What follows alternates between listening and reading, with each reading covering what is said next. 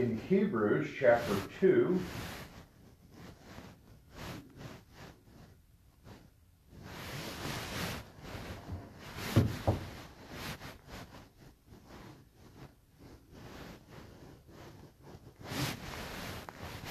Hebrews chapter 2. We're going to look at the subject today of fear. And there's many, people get all kinds of crazy ideas when we get under fear. And maybe it's how we act or react, or sometimes it's a matter of we close off areas of our life, or man, it affects our decision making. It does all kinds of things in the Bible. But a couple kinds of fear in the Bible. One is used most often, refers to the fear of God, or that kind of reverence. That has to do with that awe and reverence, and there's a little bit. Hebrews talked about it. We're children of God. If we do wrong, He can chastise us and that. I mean, there's a little bit of the fear of judgment, but we don't live in fear of God. We're not. That's one of the things that separates Christianity, Bible Christianity, from false religion. Is that they're trying to appease their God instead of pleasing their God because they love Him. And that fear-driven mentality, that's where the overemphasis on our flesh or work salvation heresy comes from. It has it. They're trying to live under the fear or afraid of God, instead of respecting God for who He is and realize in God. Some people overemphasize the idea of God's sovereignty. God is sovereign. He's God. He created everything. God can do what He wants. I mean, in that sense, the definition fits, certainly. But in that, because God is God and God is who He is, He gave us some things to help us. One of that is our individuality. We preached on that a couple of weeks ago. And who we are, and God made us. We're fearfully and wonderfully made. God gave us a mind to think of ourselves. And then God gave us all the instructions on how to protect our mind and heart, so that we can have blessing and help and joy and peace in our life, so that we can live properly. Yes, we fear God, but that's not living as, I'm afraid of God and I'm afraid. And one area that comes from, that helps that is understanding our salvation and our security because of Christ. We've got a couple of scriptures here just by introduction about fear. The other kind of fear is just being afraid. And there's many examples of that in the Bible, and that's what we're going to talk about today. Hebrews 2, chapter 2 and verse 15 says, "And deliver them who through fear of death were all their lifetime subject to bondage." When somebody does not have Christ, they live in a constant state of fear. Now, we look around in the world and we look at some people and say, oh, maybe they're successful or they look happy. I understand that. In a general daily life, some people look like they're getting along. But inwardly, there is a fear of death. Most people just choose not to talk about it and try to put it out of their mind. But you cannot have God's peace without salvation. And the world lives in a constant fear. In other words, here it puts them in a state of bondage. And part of that driving fear without Christ or without trusting Christ, some of this can apply to a saved person too, if they're just ignoring Christ and ignoring the Holy Spirit and living their life their own way. Some of the same effects are there that we live. We're so driven in what we do in this world, in this flesh, and what's on the outward. I heard a phrase, I'm working on possibly some study to help clarify it, but the idea, some of it's doctrine, some of it's how we view salvation, some of it's how we get along in our life, some of it proves the wickedness of this world, some of it has to do with our relationships. Anyway, we live in a world that is so fleshly driven that sadly it has crept into our churches over the years. And what I mean by that is we think we're trying to fill a void in our life that only God can fill. First of all, salvation. Somebody not saved, they don't even know where to go. Somebody saved, if we just go on living our life our own way and don't let God have His way, and don't let our cares go to Christ and get our fulfillment in Christ and focus on God, we're kind of living the same way.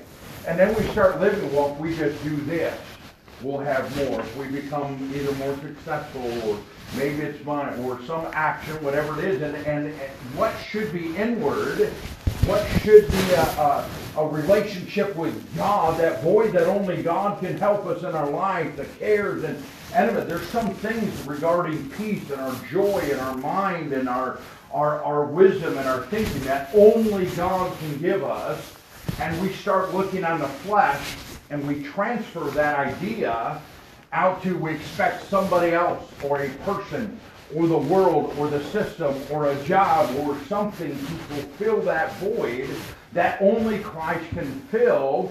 And we start living in fear because we know something's wrong, we're looking to the wrong place, and fear makes us start making improper decisions because, hey, I want this, I need this, or this void, this hole, this void in my life, and I'm trying to find a place to fill it, and I'm so afraid that I'll never find it. We start searching everywhere except for where we should. And fear makes us do all kinds of things, and we live in a bondage because we're oppressed by that fear instead of living the way God wants us to live. We need to be cautious of that. Let's go to a couple examples here. Let's go over to Mark chapter 11. Mark chapter 11, we're going to look at a couple examples of this type of fear.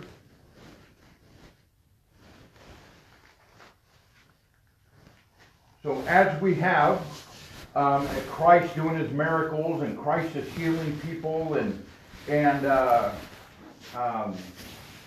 I better go to this one so I can see it. Mark chapter 11, verse 18, and there Jesus is teaching and talking in the temple. Of course, this is the account where Jesus threw out the money changers. They were making a profit of what God had commanded, and so that's a short version of they just tried to make it a business. And Jesus threw them out, but people were listening. Jesus had been teaching. You go back through the gospel, you'll find when Jesus taught. And when Jesus taught, they talked about he speaks with authority, not as the scribes and Pharisees.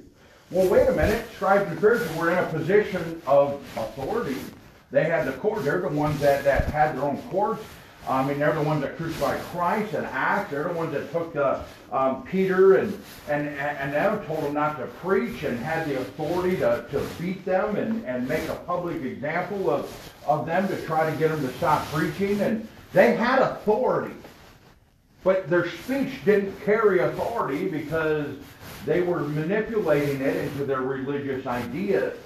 So with that control, and all false religion starts here, they were afraid of losing control, and we see this in this idea, in this story, in Mark 11 and verse 18. And the scribes and chief priests heard it, and sought how they might destroy him, for they feared him, because all the people was astonished at his doctrine. So people are starting to listen to Christ. They were afraid to Jesus. Now, they thought Jesus was just a man. They didn't understand. It includes the chief priests here. These are the men that followed the old law and followed everything laid out in the Old Testament and followed and went to God on behalf of the people. And that was their job. If anyone should have recognized Christ, it should have been these people. But they were so absorbed in their own pride that they were afraid of losing their hold on the people to direct the people, that they feared Jesus. They actually feared the people. They feared losing what their pride had brought them. But it shows an example of these fears. Let's go over to Mark chapter 6. Back to Mark chapter 6.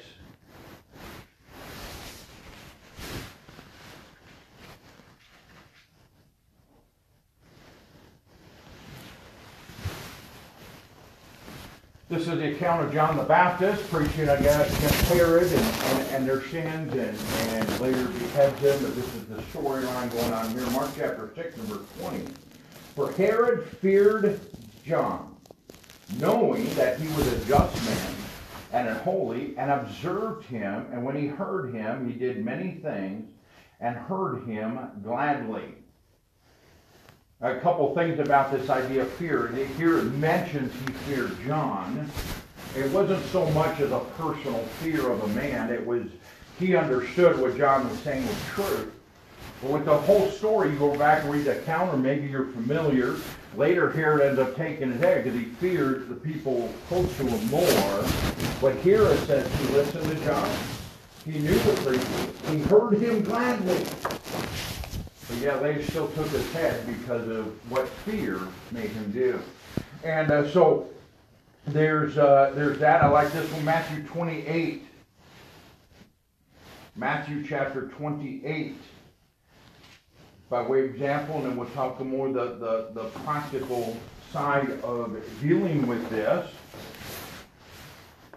That Jesus coming out of the grave, Jesus rose again, and it was shown. And people saw that for, verse 4, Matthew 28, verse 4, and for fear of him, the keepers did shake and become as dead men. And when they saw what was going on, and fear made them basically pass out. And so fear can do all kinds of things. We see some of these accounts. Some are bad fear and have messed up their whole decision-making process. Some just incapacitated them. In other words, we see some examples here that fear can do some crazy things. First of all, we need to learn how to deal with fear. What do we do with fear? Fear is somewhat, I would say, natural. I don't know that I like that word, but at some point, in some way, shape, or form, we've all experienced some element of fear. The issue isn't so much fear itself, as how do we deal with it? There's several things throughout Scripture talking about temptation, for example. You can be tempted because a temptation is something Satan or a person might try to influence, and you can be tempted and not sin. It has to do with how you deal with things. You can be angry and not sin. It depends on how you deal with things. You can have some fear in your life and not sin and let it not get to you or mess up mentally or your heart or what would do that. It depends on how you deal with it. So the Bible has the answers on how do we deal with these issues. Let's go to Romans chapter 8. Romans chapter 8, first of all, it starts with our salvation. We have to understand that because I'm saved, I am a child of God. That's why the doctrine of salvation is important, one, for someone's eternity to understand. But to have peace while we live here, you have to understand the Scripture. We've preached it before. I'm not going to elaborate on all those Scriptures today. We have to understand that God keeps His Word. If I'm saved, I'm going to heaven. That's it. I can't change that if I want to. And that security in Christ starts where that starts the journey of having peace and joy and letting God work. When we got saved, we got adopted. Romans chapter 8 and verse 15 says, "For ye have not received the spirit of bondage again to fear." Notice, just like we saw earlier, it equates fear with bondage. We don't live in bondage because we're in Christ. Any bondage we have as a Christian is brought on by ourselves. Paul uses a similar term dealing with a work salvation in some of his epistles. And some different areas in the Bible. It equates that bondage. We bring bondage on ourselves. If we're saved, we don't live in bondage. Any bondage we have in our heart, mind, our life is because we did it. Or we're not following something along the Bible lines or something that God told us to do. If we're living in a bondage, it's because something's not right between me and God. And it doesn't make us a bad way. It makes us human. It doesn't mean I'm living evil necessarily at the moment, or I'm wicked or sinning at the moment. It just means maybe I'm just not trusting God in that particular area as much as I should. It just means that, hey, something between me and God is not right. It might be as simple as I just need to ask God to forgive me and trust Him and go on.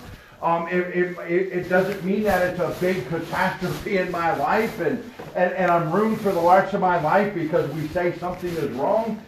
It just means, hey, something is wrong. We need to look at it, get it fixed. And look at it. So we have not received the spirit of bondage again to fear, but you have received the spirit of adoption, whereby we cry, Abba, Father. In other words, God is my Father. God is where I get my strength from, but I don't need to be in bondage to fear because of my salvation. Look at Romans, that same chapter, Romans 8, down in verse 37. As he continues some of this thought.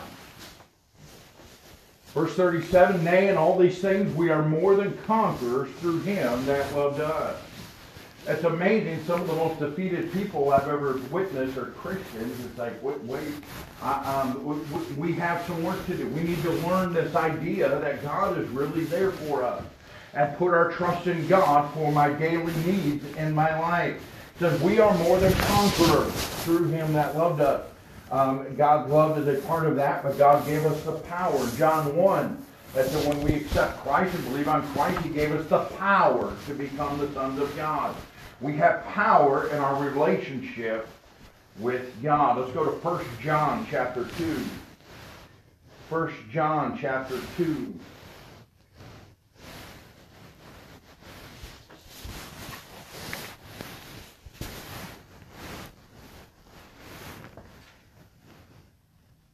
We need to understand our place with Christ. There's all kinds of things that come from some false teaching. And some mean well. They don't mean it. And sometimes preachers just repeat things they were taught somewhere instead of studying it out and figuring it out. But they might mean well. But things like we get so focused on the flesh and what we do in Christianity. Even people that mean well is like, no, we shouldn't sin. We need to be separate from the world. We need to look and act different. And that's all part of it. Certainly. But doing something on the outside doesn't change what's on the inside. It needs to go the other way around. I need to work on the stuff on the inside, and it'll show on the outside. And there's some outward things we can do and how we love people, treat people. God gave us a mind. There's whole studies throughout the Bible on how our mind works. And certainly there's things we have choices in that have to do with our spiritual walk. But it's not so. Don't focus so much on the flesh that we miss the spiritual part in my direct relationship with God. In 1 John 2 and verse 13, I write unto you, fathers, because ye have known Him that is from the beginning. I write unto you, young men, because ye have overcome the wicked one. I write unto you, little children, because ye have known the Father. I have written unto you, fathers, because ye have known Him that is from the beginning. I've written unto you, young men, because ye are strong, and the word of God abideth in you, and ye have overcome the wicked one. So we need to understand my place with God. I'm a child of God because I'm saved. God, if I give it to God, God gives me that strength. We can overcome the wicked one. But notice in this, it has a word. I'm not going there. I've taught on it on the past. But it says, and the word of God abideth in you. In other words, Jesus partly salvation first, but I'm living in this book. I'm getting in this book. I read it. I know it. I apply it. I meditate on it and something daily and just have something on my mind to think about with the Word of God. And when the world comes at us and tries to overwhelm us with fear of things going on around us, we can meditate on this book. I try to have a verse. I try to listen. At work, I'm allowed to some degree to have an earbud in. Sometimes I'll just turn on the Bible, an audio Bible, and listen to books of the Bible. And you don't realize how much. You have time and you're doing something and realize. I did figure out, I have timed all of it. I figured out it only takes an hour and a half to go through the book of Revelation. And so that one I know I started out through. But have something to meditate on. That we got some of the best devotion book I ever saw. Crystal wrote, to have a word, to read a passage and think about a word all day from that verse. And give something to meditate on that gets you. Let the Word of God abide in you. That means to live with. That doesn't mean, well, I'm a Christian, I'm living my life over here, and on Sunday I'll grab my Bible and try to look at a church. That's not. Let it abide in you. It needs to be part of you. God wants to dwell with you. And let the Word of God be part of your life to that point that it actually abides with you. 1 John chapter 4. 1 John chapter 4 and verse 4. Ye are of God, little children, and have overcome them, because greater is he that is in you than he that is in the world. And the world tries to bombard us with all kinds of things, every issue out there we can imagine, and gets us to state in fear. That's what a controlling politics, we see it all the way through world history and in all kinds of places, that in order to control people, they have to create fear. And that's what it doesn't matter if it's a virus or a war, or it doesn't matter what the issue is. It just means they have to create fear to keep you under control. And that's what it's talking about the world system here. And ye are God, little children, and have overcome them referring to the world, not necessarily individual people, but we've overcome them, because greater is he that is in you than he that is in the world. If I understand, because I'm a child of God and I'm saved, I have Christ living in me. I have help from the Holy Spirit. I can go to God and let God agree. The Holy Spirit's my comforter. The Holy Spirit's my teacher. The Holy Spirit's my intercessor. The Holy Spirit works on my behalf to help me have peace and have this mindset that I don't have to live in fear. Let's go to chapter 5, 1 John chapter 5. 1 John chapter 5 and verse 4. For whatsoever is born of God overcometh the world. And this is the victory that overcometh the world, even our faith. Who is he that overcometh the world, but he that believeth that Jesus is the Son of God? If we're saved, we overcome the world. If we're saved, why could we possibly live in fear of what's going on in this world? We've overcome. You notice in the layout here, we're saved, but it mentions our faith. We'll come back to that thought in just a moment. And let's go back to 1 John 4 and verse 18.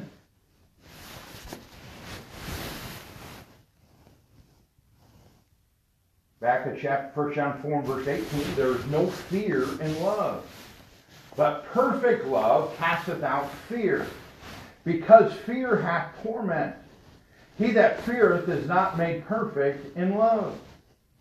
We're talking about our Christ. If we're saved, it's all this in 1 John. If I'm saved and I'm a child of God, I know God loves me. Not only the Bible says it over and over and over again, but he proved it by sending his only begotten Son to die in our place so that we didn't have to go to hell for eternity, and we could be adopted and have a relationship with God and be called the child of God.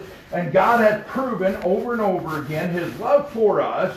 And he said, if you're talking about perfect love, it has to come from God. God, the only way we can love anyone else properly is to let God's love work through us. We have to let this Word of God abide and look at God, and what he did is that perfect love casts out fear. But notice here, earlier we saw similar the word used as bondage, but here it says fear hath torment. Fear will torment you. Fear will just stay in your head and won't let it go unless we understand the Bible principle of how to live away from fear. And go on. Hebrews chapter 13.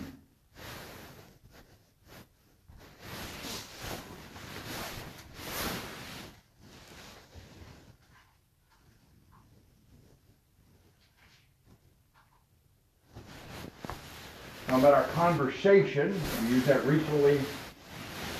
The word conversation has to do with our whole life, our character, our mannerism. It's not just what we say, it's more than that here. Let your conversation be without covetousness, and be content with such things as ye have. For he hath said, I will never leave thee nor forsake thee. So first of all, we could go live without fear if we'll learn quite godlike contentment. But look at the last lines of Jesus saying, I will never leave thee nor forsake thee. If I'm saved, Jesus isn't going anywhere. That's why there's so much unrest in a works-based teaching salvation that the Bible's so against, is because you can't have peace there. No, Jesus will never leave us or forsake us. But verse 6 is the explanation, so that we may boldly say, the Lord is my helper. We can look and say, God helps me because I know he'll never leave me nor forsake me. And we can say that boldly. And it says, I will not fear what man shall do unto me. And we don't live in fear because of what Christ did for us. And that's based on faith, as we saw. With that faith in God, how to get away from fear or live without fear is based on living by faith. Let's go to Hebrews chapter 11. Hebrews chapter 11. Well, this is a great chapter, the whole list of people that live by faith. And we know the backdrop of that is almost every one of these people are mentioned, they lived in the Old Testament. Faith is always connected to a level of obedience to God. And I just say that when you go back and read our story, you go through Hebrews 11, and you see things like, by faith Noah, by faith Abraham, by faith and on about faith. But you go back and read their account in the Old Testament, it doesn't say faith. It says they obey God. And that's a trust. Faith is the trusting God enough to obey because he's God, because of who he is. But verse 6 here, as an introduction, before it gives all the accounts and explanations and examples of faith, Hebrews 11:6 says, but without faith it is impossible to please him. For he that cometh to God must believe that he is, and that he is a rewarder of them that diligently seek him. Then it goes on to explain all these great people throughout the Bible that live by faith. Now, first, two things out of the verse. Without faith, it is impossible to please him. It doesn't say you'll get by. It says it's impossible. You must have faith to live for God. But also here it says, for he that cometh to God must believe that he is. Our faith in God isn't just belief. That's what makes a false religion false. They'll say they believe in God, but they'll believe in something that they're not even sure how to explain, and they got all their religious background or history, or they might even say they believe God created the world. But there's a difference between this phrase here that says, for he that cometh to God must believe that he is. He is what? That he is. That he is God. That he's everything in the Bible. One of my favorite names of God is when God was talking to Moses through the burning bush. They asked, who shall I say sent me? And God said, I am. If we need to believe in God, we need to believe God is. It's God. He always existed. He never had a beginning. He is everything. He created the world by speaking. And so a few weeks ago we talked about the tongue and how dangerous our tongue can be in the book of James. And we saw that. If you understand, the Bible says we're created in God's image. That's one of God's most powerful things. God spoke and created the world out of nothing. We're creating God's image that has something to do with the example of how powerful our language, our tongue can be. And sometimes we act or speak just out of fear. And sometimes we have fear of something and we'll say something to somebody just out of a reaction. Sometimes the root inside in us is a fear. But we have to understand that we must believe that God is. There's not always an explanation for everything God is. He's God. I'm His creation. It's okay that I don't understand everything about God. But I must believe that God is. God is love. God's our creator. God one day will be my judge. But God is everything that I need. God is. When I go looking for fear, part of fear is I have a fear of maybe it's an anxiety about something. Maybe it's some uncertainty in a life. Something. It doesn't matter what the fear is based on. But when I go to another person to try to fulfill or overcome that fear that only God can do, that's when I'm doing it wrong. I need to go to God and take all my cares. Cast your cares on Him, for He cares for you. We're to take our burdens to God. We're to look at it, but we must believe that God is. And without that kind of faith, it is impossible to please God. Same chapter, going down to verse 27.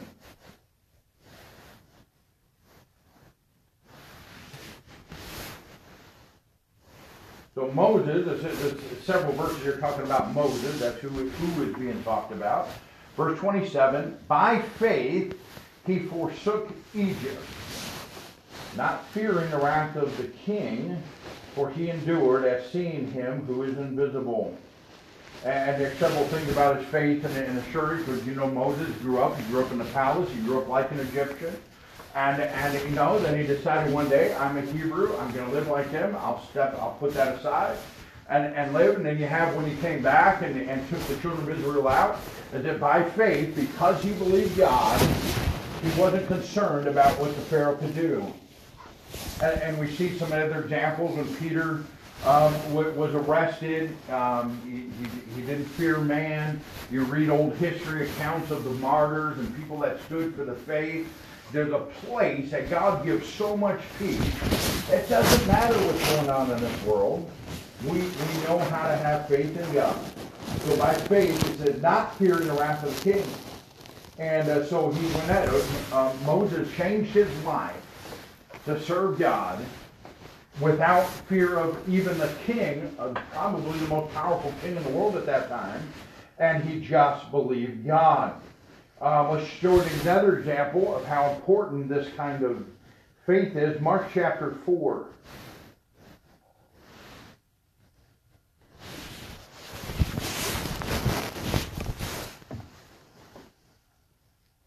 Well, this is a story of when Jesus was sleeping in the ship. The waves were coming over. The ship was full. The disciples were legitimately scared. Their fear was real. As a person, a human, saying the flesh as a man, whatever. They had legitimate fear in this scenario. It wasn't that, but Jesus was with them. And there's two things. I have preached on that, but just at a point to go along as he got it, then he woke Jesus up, and he calmed the sea. And verse 40, it says, and he said unto them, why are you so fearful? So the first question I asked him, why are you fear? Now, I preached on this a while back, and I'd have to go look up maybe in the recordings of which date. I'd have to go find it. But they just watch. If you read the previous chapters in these events, they just watch Jesus do miracle after miracle after miracle after miracle. Then they're in the boat with Jesus and scared to death, even though Jesus is with them. That's part of this. But he said, why are you so fearful? That was the first question. Yeah, calm the storm. Jesus took care of it. And now Jesus looks at his disciples, so why are you so fearful? And it says, how is it that ye have no faith? Remember we just read, without faith it is impossible to please God. Here's a question that sometimes the phrase is used in the Bible. There Jesus said little faith, or they didn't have much faith, things like that. Here's what the disciples said, how can you have no faith? That's a big statement. Because their fear so overwhelmed them, they forgot everything they saw Jesus do in the recent days and weeks. And Jesus is in the ship with them, and they were scared to death, even though they knew Jesus. And they knew enough to go wake him up. They knew if anyone could do anything, it was Jesus. They still went to Jesus even in their fear. But they were a mess and couldn't think straight because fear overwhelmed them. Now that the storm is calm and Jesus questioned their faith, verse 41, and they feared exceedingly and said one to another, what manner of man is this, that even the wind and the sea obey him? I believe they turned their fear into somewhat of a healthy fear, understanding what Jesus can do. Let's go to Ephesians chapter 4.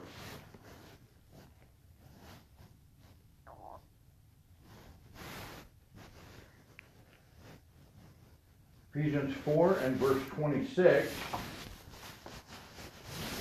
One thing that drives fear, I'm not going to elaborate on this point much, but just as a thought, sometimes when we look at what goes on around us, sometimes anger can get into our place and cause a fear of not knowing how to react and mess with our thinking process and our mind.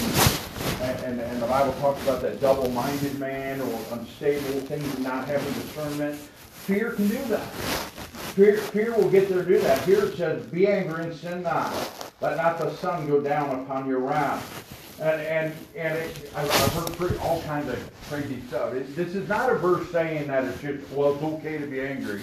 That's not what's being said here. What it says is, as humans, we will get angry. Anger by itself is not necessarily sin, but at the same token, this isn't necessarily permission to go be angry either. But it said when you're angry, it just says, hey, stop and take care of it. Let not the sun go down upon your wrath. Don't live in it. Don't sleep. When you sleep and thinking about things and quiet, that's when the devil can get in your mind and start rehearsing and bringing up things that sometimes might not even be true at all, because you start dwelling on it. Take care of this. Get it out before bed. But notice, along with that, to kind of prove that thought, verse 27, it says, neither give place to the devil. So it says, be angry and sin not. Well, how do we not sin? Neither give place to the devil. Anger develops a fear and gets in your head, gets in your mind, gets in your heart, and it's where the devil can start getting in and start getting things, man, that, oh, that person really did this, and that's, and you start questioning things that you don't even know. Somebody will say or do something, and and we've all done it to somebody close or not close, or somebody at work or family, whatever, and somebody will do something. They might not even realize it. We don't know what happened, but we start dwelling on it because of anger. We start thinking about it. We haven't talked to them. We haven't had a discussion with that person, and we start, and the devil gets in, and we sleep on it, and the devil starts saying, well, this is what they really meant. This is what they were really saying. And the devil starts telling us, you don't know their motives. And it might have been an accident out of pure ignorance, and the devil starts in, and you got days and days and weeks, and that's where the Bible talks about letting that root of bitterness in. It's like we start building things up that the other person doesn't even know you're thinking about it, and they might have even forgot about it and would gladly apologize if they knew it. And somebody with this, I'm just trying to create an example when it's, if you're angry, sin not, let not the sun go down upon your wrath. Is don't dwell on those things. That's where it gets to. We need to understand that we're not to give place to the devil. If I'm saved, I'm a child of God, I have Christ living in me, I've overcome the evil one, we read a while ago. I've overcome the world. Why are we giving a place for the devil to even enter into my mind if I'm an overcomer? If I've already overcome the evil one, why would I want to give him that space back? And dwelling on these things, that's why it says be angry and sin not. And in order to do that, let's go to Matthew chapter 6. Forgiveness is a key to not live angry and fearful. We go to Matthew chapter 6.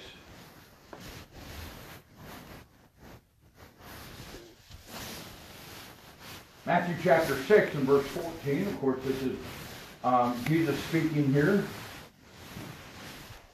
For if ye forgive men their trespasses, your heavenly Father will also forgive you. But if ye forgive not men their trespasses, neither will your Father forgive your trespasses. Forgiveness, we want God to forgive us. We want God to work in our life. Forgiveness is a key to our relationship with God. If I forgive somebody of something, it doesn't matter if they know it or accept it or receive it. I forgive for myself.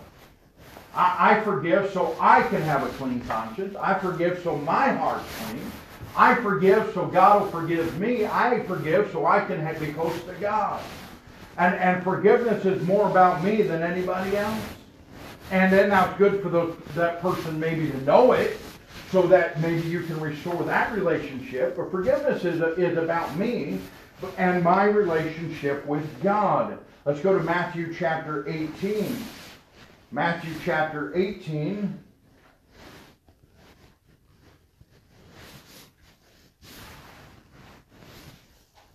With Jesus' conversation with with Peter, verse just before that, verse 20, for where 2 or 3 are gathered together in my name, there am I in the midst of them.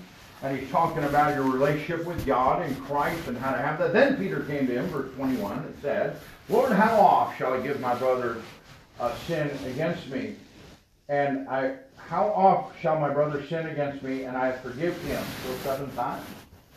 And Jesus said unto him, I say not unto thee until 7 times, but until 70 times 7. And so Jesus, what Jesus is saying here is telling us just keep forgiving. But keep that mind open. Keep your heart open. Keep that forgiveness has to be ongoing. It's amazing we want God to forgive us our sins.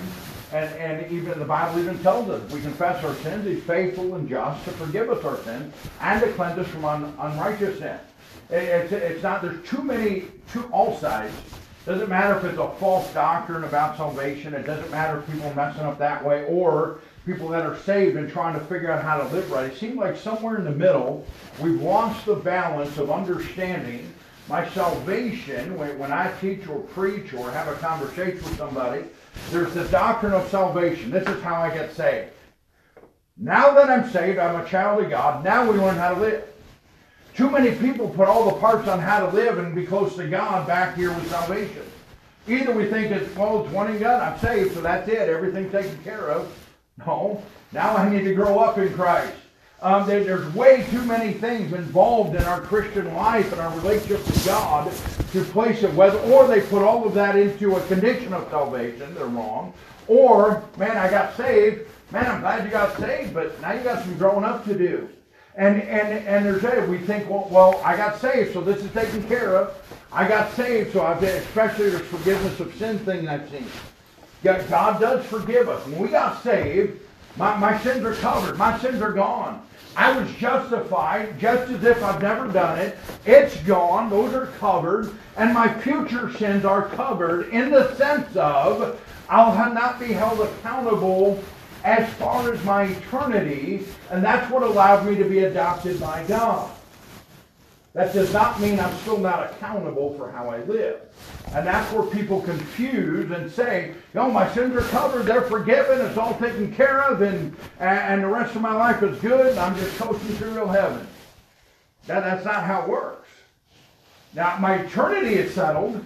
In that sense, my sins are covered. They're taken care of. They'll not be held on my account when I get to heaven, stand before God, and that judgment seat comes, and they'll say, your name's in the book, I'm here. Now what about reward? What about how you live? What about how did you represent Christ while you were on earth? How about all these things? We're still going to be judged and held accountable for how we live. I just won't go to hell for it. And we have to understand that there's this growing process that as we go, so we need to come to God, as 1 John 1:9 says, often, daily, probably several times a day for most of us, and come to God and we'll confess our sins to God. He is faithful and just to forgive us our sins and to cleanse us from all unrighteousness. Several times throughout Psalms, David talked to God and cleanse me, purge me from my sins. Find my secret sins, God. Restore unto me the joy of my salvation. It's that daily process of getting back to God. It's very important in this battle. If I want God to forgive me, which He said He's faithful and just to do, I need to forgive others. And that'll help with my journey to not being in fear and not living in a place where peace is taken from me and get back to the peace of God. 2 Corinthians chapter 2. While you're looking, here's an example. So this is 2 Corinthians. If you go back and study 1 Corinthians, you'll find this church had a whole lot of pride. Man, they were carnal. They were wicked. I mean, if you saw some of these people in 1 Corinthians in this particular church, you wouldn't even know they were saved by how some of them were living. And Paul wrote to them, first of all, that proves that salvation is not by works because of how Paul addressed it. But second of all, it shows that there's a way to get restored back to Christ. And Paul wrote this letter in 1 Corinthians and told them to straighten up. They did. They listened to Paul. So this is Paul's second letter, And then the first chapter kind of, hey, you guys listen, it's good. 2 Corinthians takes a whole different tone. It's telling, man, I love it, we get along, we're serving God together. It's a whole different letter. But that's the tone here of what's going on. So in chapter 2 and verse 1, it says, but I determined this with myself, that I would not come again to you in heaviness. So he's thinking about the first letter he wrote and saying, I'm going to come and visit, but I don't want to come and visit with that on my mind, so I'm sending this letter, is kind of what he's saying here. For if I make you sorry, who is he then that maketh me glad, but the same which is made sorry by me? And I wrote the same unto you, lest when I come I should have sorrow from them whom I ought to rejoice, having confidence in you all that my joy is the joy of you all. So he's saying, he's just referencing, I don't want to come and visit you with that thought of what I wrote in the first letter on my mind, on your mind. I want to come and enjoy our time together. That's what 2 Corinthians is about. Just clearing the air with that. Glad you guys listened. It's over with. Let's move on. This is how we can rejoice and serve God together. For out of much affliction and anguish of heart I wrote unto you with many tears, referring to 1 Corinthians, not that you should be grieved, but yet that you might know the love which I have more abundantly unto you. So he wrote out of love, but we want to move on. But if any have caused grief, he hath not grieved me, but in part I may not overcharge you all. So he's saying there was some issue to deal with, but I know that didn't apply to everybody. You know, it's all good with the whole congregation here. Sufficient to such a man is this punishment, which was inflicted of many, so that contrariwise ye ought rather to forgive him and comfort him, lest perhaps such a one should be swallowed up with overmuch sorrow. We were talking about, if you go back and read the events in 1 Corinthians, man, there were people sleeping around, there was incest, there was backbite, they couldn't get along, there was division in the church, there was all kinds of issues going on in 1 Corinthians. That he's straightening. He's saying, you know what? You need to forgive that person. And go on. And there's reason, here's the reason. Lest perhaps such a one, talking about the one not forgiving, be swallowed up with overmuch sorrow. So if someone else, something happened that had no fault of my own, I need to forgive that person so that I don't get consumed, here it says, with sorrow. I heard a definition of depression is anger turned inward. And I believe that I've not done a study to find that exact, but that does fit many things we see in the Bible about these issues. That we start dwelling on something, bitterness, anger, maybe an element of pride. And depression is everything turned inward. They did this to me, I did this happened to me, and it becomes all about me. That's a person living in depression. Forgiveness can help break free of that. That's one. There's other things and learn about peace and all that stuff. But forgiveness says that we need to forgive so that you don't get swallowed up with overmuch sorrow. In other words, you're not overwhelmed with sorrow of something that happened because you didn't forgive. So forgiveness is a key to breaking the cycle of fear and heading toward the life of peace with God. Let's go to Ephesians chapter 4.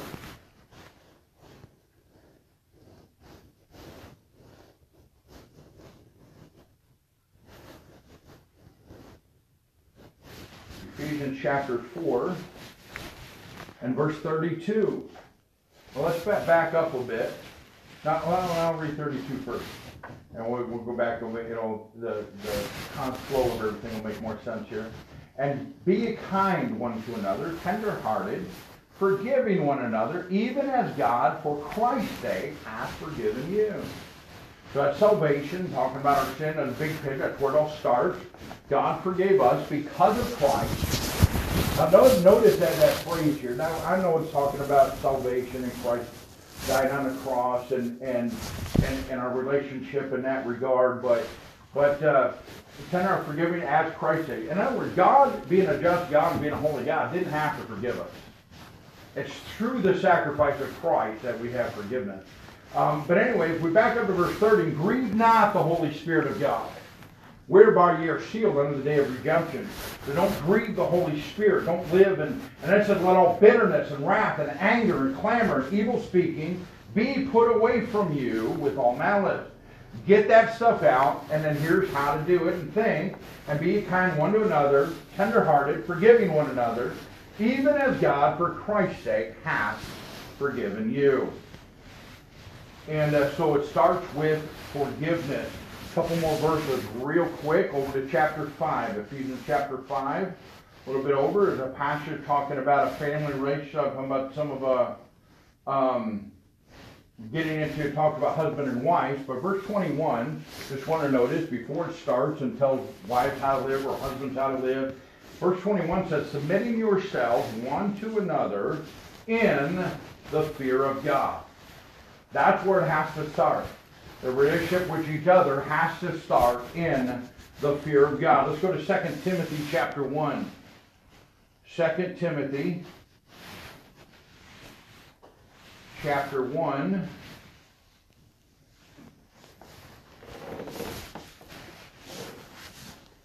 And verse 7 says, for God hath not given us the spirit of fear, but of power and of love and of a sound mind. We want to have a sound mind. We want to be stable. We want to be leading to peace, and we have all that. But peace, a sound mind, it starts with, if it's living in fear, it's not from God. If you're struggling with fear, it's not of God. If you have fear in your life, it's not of God. God gave us power, love, a sound mind. We're more than conquerors through Him that loved us. And we know these things. We'll close with this. Common verses, especially in the last recent times here, Philippians 4. And verse 7 says, and the peace of God, which passeth all understanding, shall keep your hearts and minds through Christ Jesus. So God promised, along with peace, He'll keep your hearts and minds. If we're living in a state of fear, God is not keeping our mind. But that's on us, not God. God keeps His promises.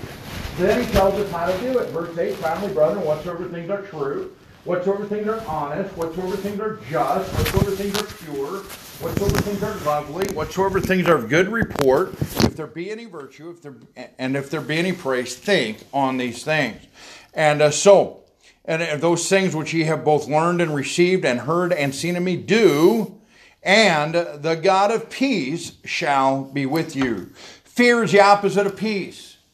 We see from the Word of God, that's not our place. We're conquerors. We're overcomers. God wants to give us peace that passes all understanding. But we have to do it God's way to get there and not live in fear. With that, let's stand together.